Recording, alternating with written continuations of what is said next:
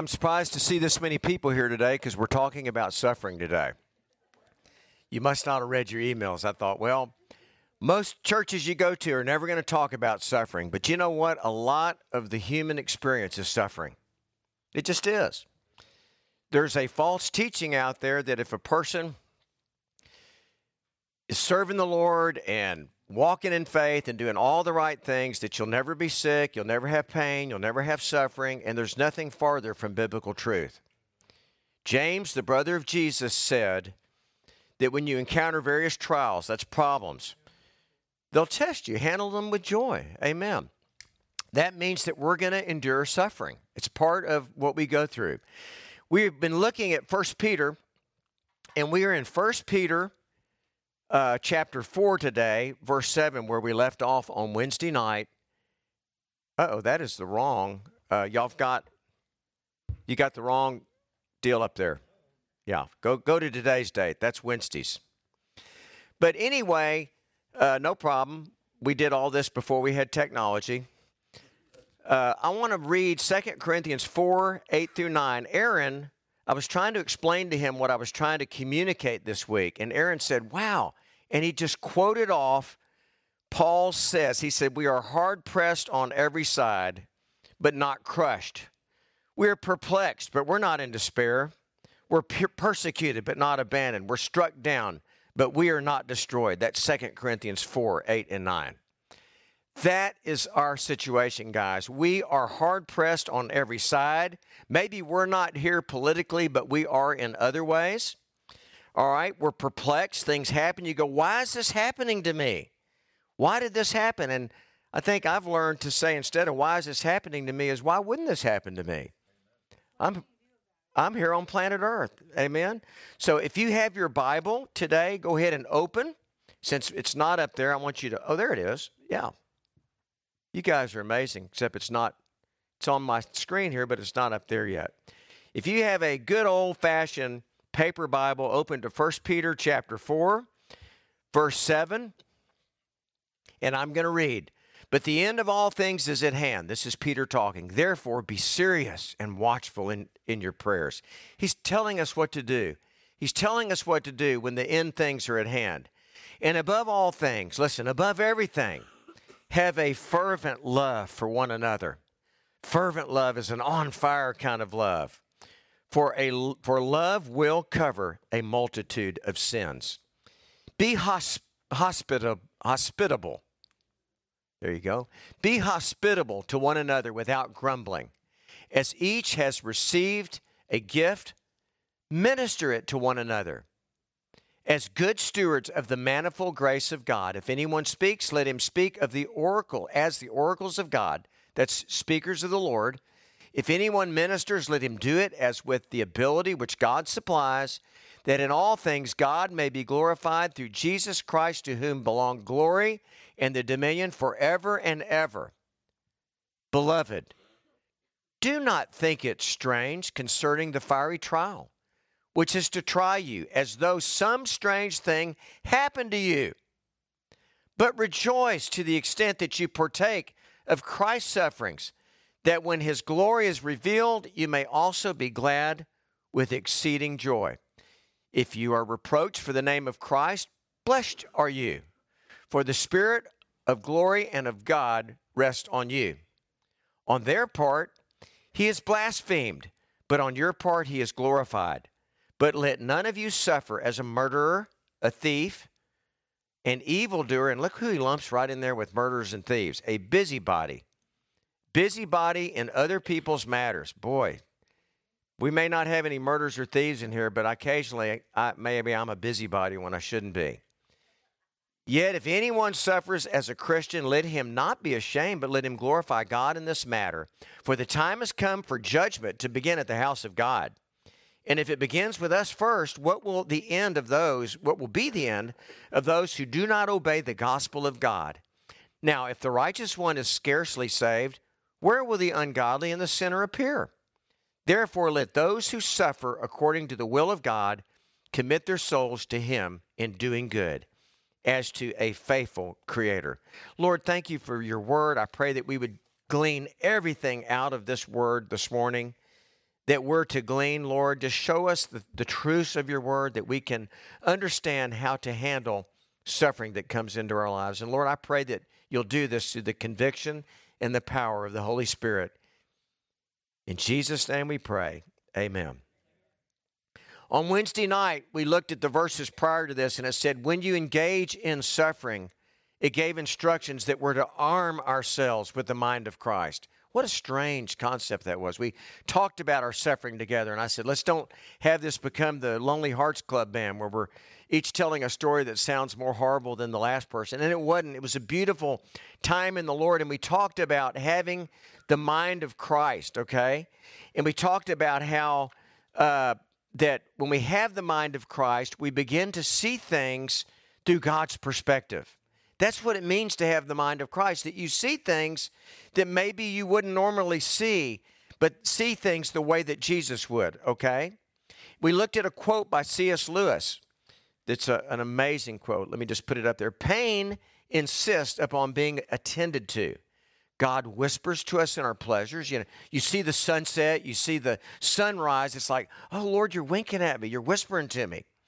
God speaks to us in our consciences. I've told y'all he speaks to me in my conscience on board my zero-turn John Deere, okay? It says, but it is in our pains that he shouts to us. It is his megaphone to rouse a deaf world. Some of you all have heard this story. Many of you have not because you've come here. You're maybe newer to the Grove, okay? But I want to tell you about one of the greatest pains that I ever experienced. It was when Sandy and I had created a business, and I apologize to those who have heard this, but somebody in here needs to hear this today because that's what God's impressed on my heart. We started a business, and over time, the biggest pain that ever came to us was when there was a hostile takeover of our business. We literally were locked out of our business that we, with God's help, had created. And it was the most painful thing that I've ever experienced. The pain and the hurt and the betrayal were almost too much for me to handle. I felt like I was going crazy. I felt like I wanted to kill people. I felt like I didn't know what to do. I just began to pray, and I prayed. We saw all of our plans for our future melt away. Did y'all hear that? All of our plans for our future. We saw the business disappearing that was supposed to support us in our old age. The dividends that we would get as we, I guess, would just go across the world traveling. I don't know what. But we saw our plans melt away. We had spent 19 years together working with others that we had brought into the business, helping to build a great company with operations that were in Minnesota, Houston, and the country of Chile. That's about the time, Doug, I met you. I hadn't come through this stuff yet. When we were just about to become a major force in our little industry, greed took hold, and our junior partners wanted it all. They wanted us out because if we were in, there wasn't enough for them to have everything. Y'all follow me? They forced us to sell out cheaply. They basically sat down and said, if you don't sell out to us cheaply, or they didn't say cheaply, but right now, at the price that we say, we're going to open up across the street from you and we're going to put you out of business. I was devastated. I first reacted in anger. I imagined myself doing things to them that I'd never had imagined. And I wondered and wondered how I could get back at people who had wounded me so deeply. That was my wound. It shattered me. Little by little, over many years, I began to submit the wound to the sovereignty of God. I didn't in the beginning. I began to say, God, if you're trying to tell me something, please tell me. What I began was saying, Lord, go get them. Lord, go wipe them out. Lord, strike them with lightning. Lord, destroy the business plan. Lord, do this. Lord, do that. I had a lot of things that I was asking God to do. Margarita, you look like maybe you can relate to some of this. Slowly but surely, I was so miserable. I laid in the floor of my home, face down, prostrate before the Lord, and I said, God, just save my name, and Lord, help me from going bankrupt. I stopped trying to tell God what his plans for my life were, and I began to listen. Y'all hear that? Because when we're in suffering, we always say, Lord, I need you to do this. Lord, do this. Lord, do this. Lord, do this. I'm suffering, Lord. You're not hearing. Lord, do this. And conversation is a two-way thing. The Lord needed me to shut up and listen what he had for my life. Slowly, I began to listen. It wasn't until I took the mind of Christ that I began to have peace. I remember it was 10 years. 10 years of my life. Weren't robbed, but Michael knew me then and Scott, and they probably didn't understand some of my complexities and some of my insecurities and some of my attitudes. Maybe Michael did. He was a clinician. But he can tell you, Faber was so different when he got here. It's because I had a horrible, deep wound. I had come to the point, Pastor Larry, where I just felt like I wasn't good enough. I had been so stupid that I had created this wonderful company, right? And then I was so stupid that I didn't know how to hold it all together. That's what happened. I began to listen, and it wasn't until I took on the mind of Jesus that I had peace. It means I started to see things from God's perspective, all right? Verse 7 says to be serious and watchful in your prayers. As I said, prayer is a two-way communication. If your prayers are spent telling God all of your blues and all of your problems, then you're not listening. You're just not. You're so preoccupied with you talking that you're not listening to him. Do you see what was happening? God was trying to set me free. I was on a squirrel cage or whatever you call it, the deal the gerbil runs on. In my life, I had to drive an hour to work and an hour from work. All right, I had no spare time. Every bit of time that I had was consumed with trying to make money to afford to have my kids in a private school and to pay the taxes on my house, which 25 years ago were like $1,500 a month. I can't imagine what they would be now. All right? God was trying to set me free, and I was screaming and crying and saying, Lord, what are you doing to me? You're hurting me. And he just thought, I've got a better plan for you. I began to become serious and watchful in my prayers. I got serious. It started off with me saying, God, I need a solution for my hurt. And God said, I am trying to give you a solution. Stop kicking. In my trials, God was trying to set me free. And I never realized that. You know why? Because I didn't have the mind of Christ. If I had been operating in the mind of Christ, I would have thought, okay, Lord, this isn't what you want for me. You don't want me to live in a 4,300 square foot house that I can barely afford the taxes on. You want to set me free, all right? And so he moved me to a 900 square foot house that some of y'all have spent the night in, Arena, called Pleasant Hill over there.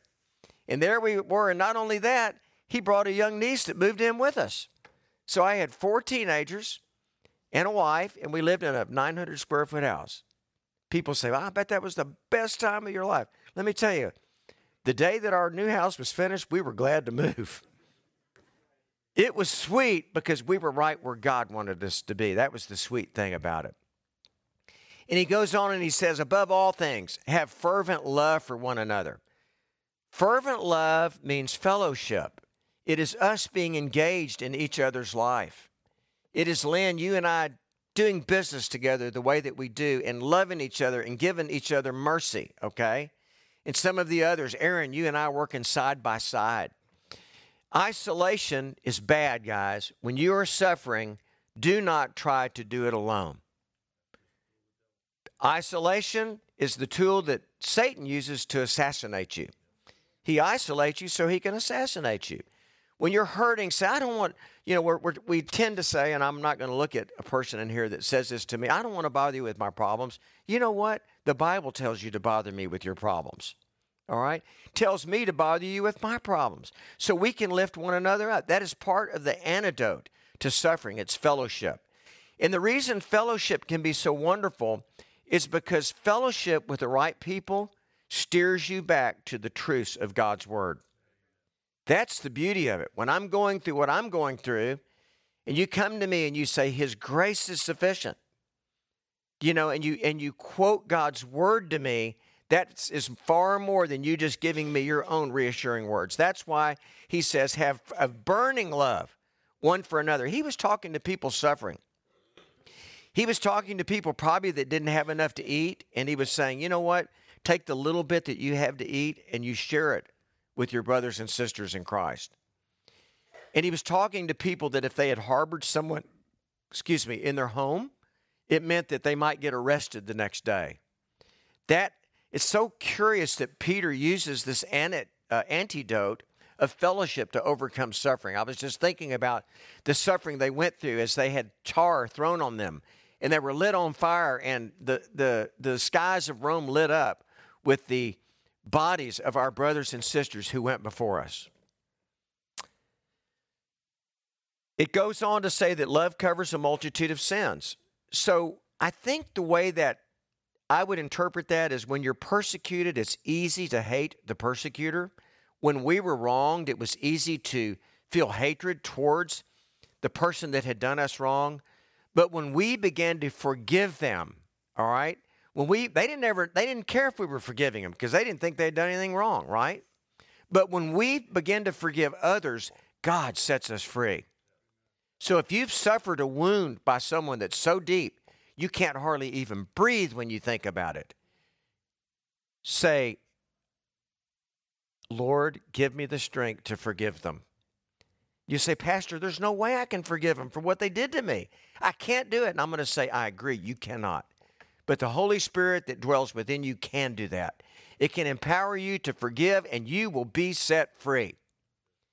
I mean, I was set free when I finally got rid of that. It reminds me right now of a time when Kat kept having these terrible bad dreams about it. She said, Dad, this monster that's like a big lizard's trying to get me. And I said, I understand, sweetie. That same monster tried to get me. I said, you go draw that monster, and you draw it the best way you can. I want you to draw exactly what it looks like. She drew it all out, and then we went over to the fireplace, and I lit it on fire, and we held hands, and we prayed. And I said, Lord, take that monster now out of her mind, just like you're taking it up this chimney. And she never had a bad dream again about a monster. All right? That's because she just let it go to God. It wasn't that she burned it up and sent it up, but she said, Lord, take that monster. I don't want to see it again. When I suffered that great wound, it was when I began to forgive. And I said, God, you know better. And that's when my wound was covered. Not only was it covered, it was healed. I don't want to be partners with those people, but it's healed. There's no festering wound there that's creating a problem. And then he goes on, this reminded me of the verse in 1 Corinthians 13:5 that says, love keeps no records of wrongs. Love doesn't keep tit for tat. Love doesn't keep a scorecard. Love doesn't keep a list going of what I owe you and you owe me. Amen?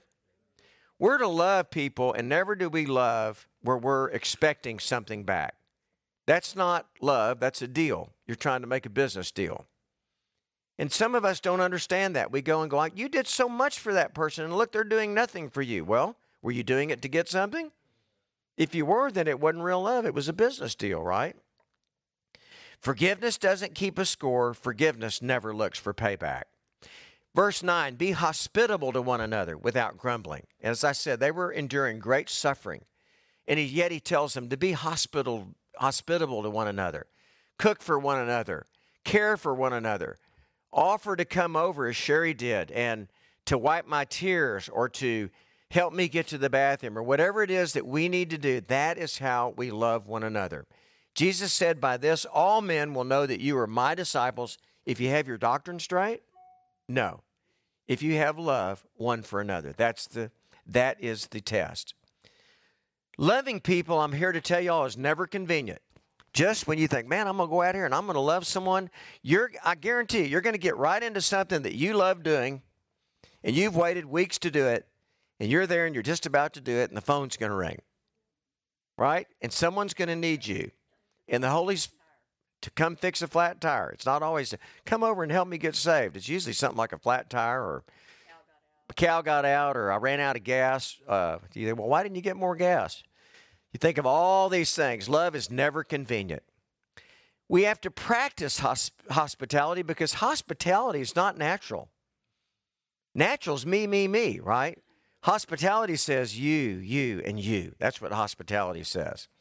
We're to practice it, and it starts not just with our own families, Paul tells us that it starts with the household of faith. So, yes, I am to be good to my household, but also to the household of faith around me. That's us as brothers and sisters. He's talking to a group of Christians here.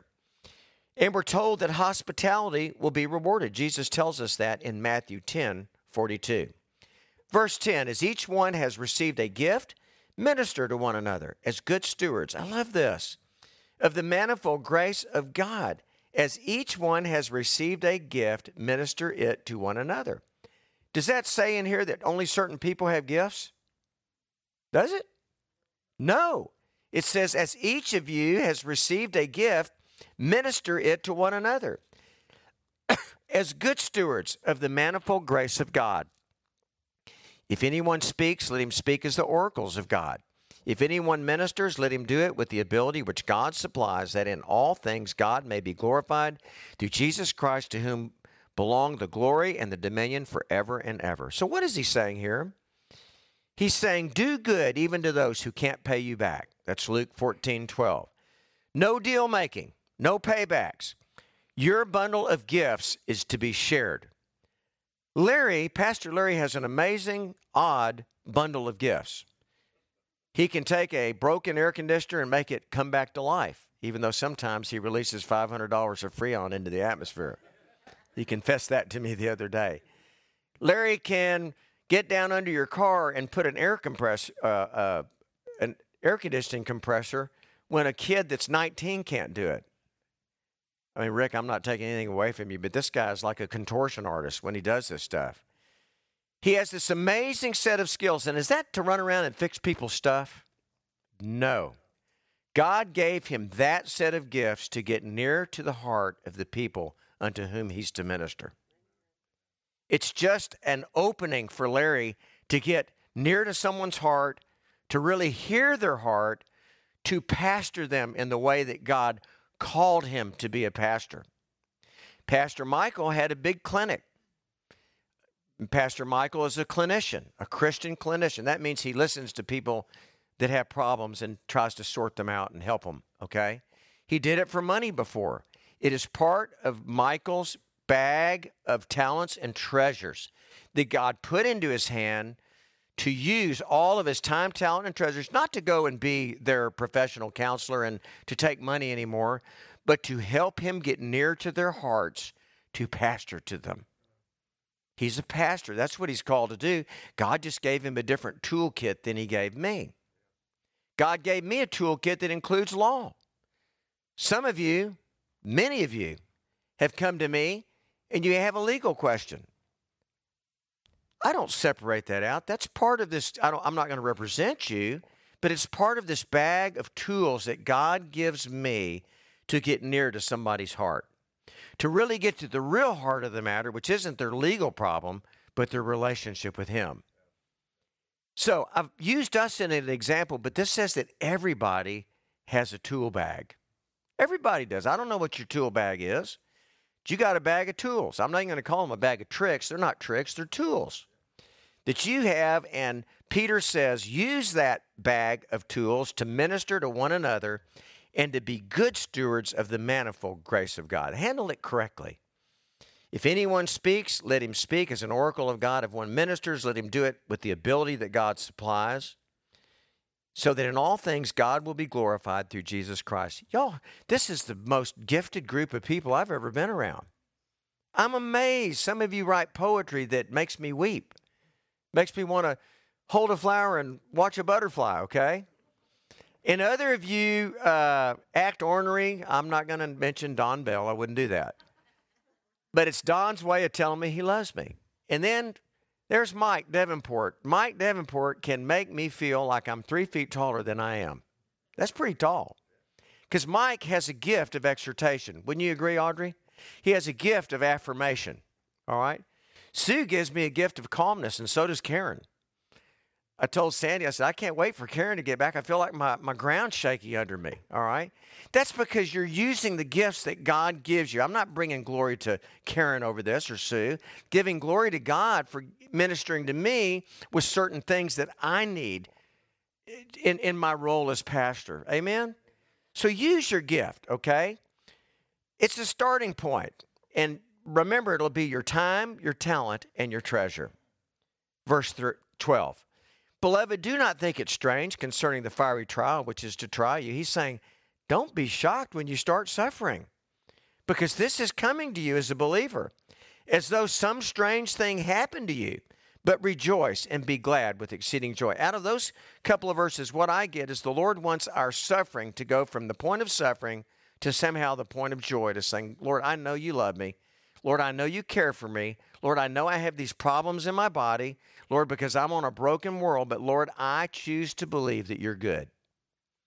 When I went to seminary, I thought I was going to find out, why is it that people suffer? Why do good people suffer? I went to find those things out.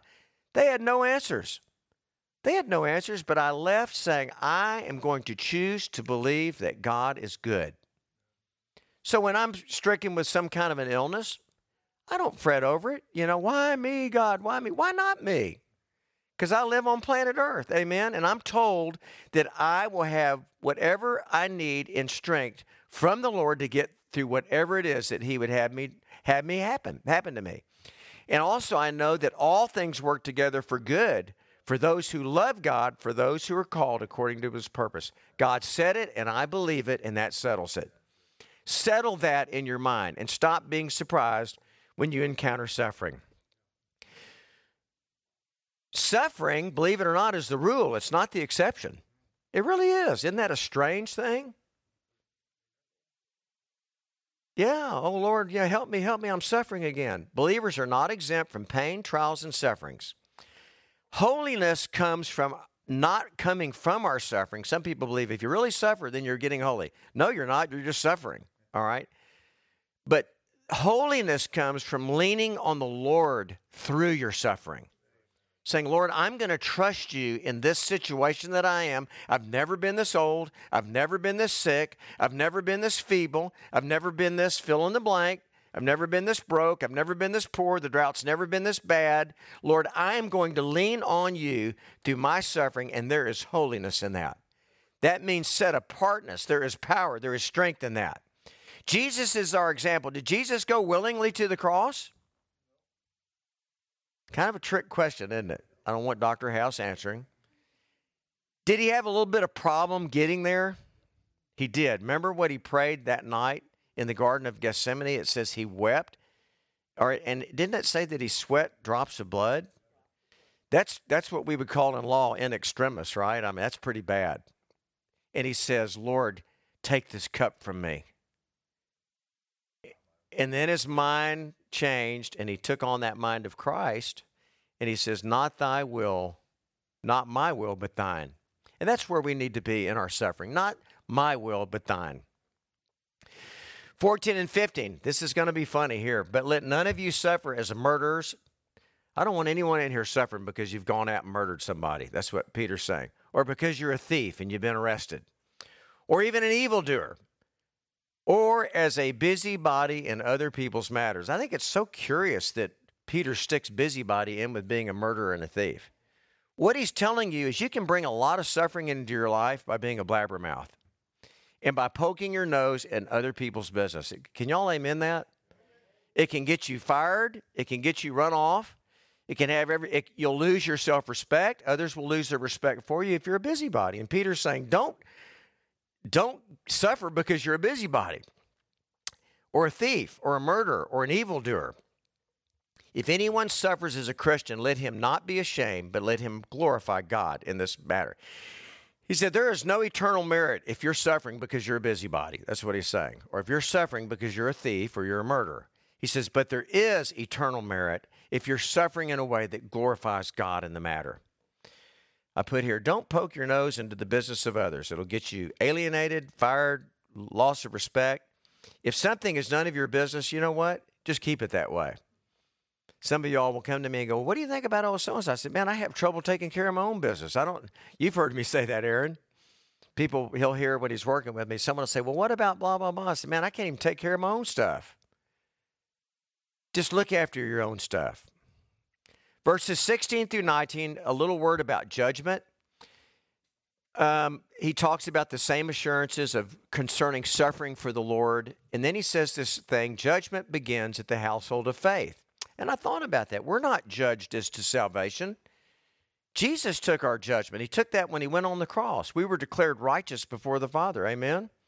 In the blood of Christ. But the judgment that we go through is the pruning that goes on out in the vineyard where stuff gets cut off, the things in our lives that are not Christ-like.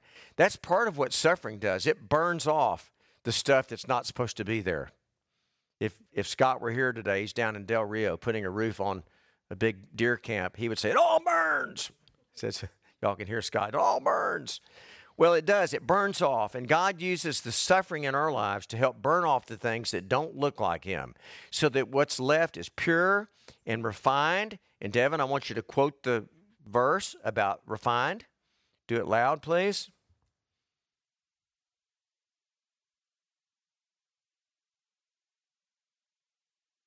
Isaiah 48:10, I have chosen thee from the furnace of affliction. We are in a furnace of affliction that happens to have to do with being on planet Earth. We are all intended to live forever, but we're not intended to live forever on this planet. All right? It's a broken place with illness and woe and problems. And Peter is saying, don't worry about that. Submit your suffering to the sovereignty of God. I want to tell you all, this is very little suffering that I've had in my illness. I've been losing my voice for a while and my breath, and I commented to y'all about it. And I thought, God, what's wrong with me? What's wrong with me? But I've had many unbelievers be real concerned and talk to me and go, well, what are you thinking right now? And I'm saying, you know what, Joe? A long time ago, Faber McMullen submitted himself to the sovereignty of God. And I've had a few say, man, I wish I could do that. And I say, you can. You can. You can give up on you today. You can come to the end of yourself. What a great opportunity for testimony, y'all, when we go through the sufferings of life. You can say, I choose to believe that God is good, and I know that he's good, and I choose to submit myself to the sovereignty and the authority of God. And then he says, believe that God is good, and he is and Peter ends saying, our faithful creator. So how in the world can we make it through all of this? Well, Aaron, you told me in the barn. He said, Pastor, that reminds me of this. We are hard pressed on every side. And I'm embarrassed to say, y'all, I've sung that song we sang this morning maybe 500 times, and I never even knew it was Scripture. Isn't that crazy? You'd think I'd know it all, wouldn't you, Pastor Larry? But I don't. We are hard-pressed on every side. I can just hear people saying, all this modern music, if they'd sing something that's Scripture, that is Scripture. If we are hard-pressed on every side, yet we are not crushed. You may be hard-pressed on the right. You may be hard-pressed on the left. You may be hard-pressed financially. You may be hard-pressed emotionally. You may be hard-pressed with your health, but you are not crushed. And you know why you're not crushed? Because the Bible tells me so. We are perplexed, but not in despair. Can y'all imagine how perplexed Sandy and I were when that happened to us? We just thought, how could this be? How could something that we felt the Lord leading us in to create could end up being the greatest pain in our lives? In the depths of all that, we didn't despair. All right, we were perplexed, but we didn't despair. Persecuted, but not forsaken. Think of the believers who have been persecuted down through the ages. I looked at Wikipedia to try to summarize it for y'all on Wednesday night, and I just thought it is so overwhelming. I can't summarize the suffering of the saints. It's impossible. Christians have suffered so much, but he says, even when you're persecuted, I will not forsake you. The word says, I will never leave you. I will never forsake you. We're struck down, but we're not destroyed. We may get beat down. We may find ourselves on the floor, but I'm here today to tell you, have hope in the Lord, believe that God is good, and go to Philippians 4:13 and claim this promise that we can endure all things through Christ who strengthens us. I want to hear another amen. Guys, that is God's word. It is true. It is proven. And that is how we handle suffering. We handle suffering submitting ourselves to the sovereignty of God and knowing that I can do any and all things through Christ who strengthens me. I have nothing else to add to that. That says it all. The Lord said it, and I believe it, and that settles it. Amen. I'm going to ask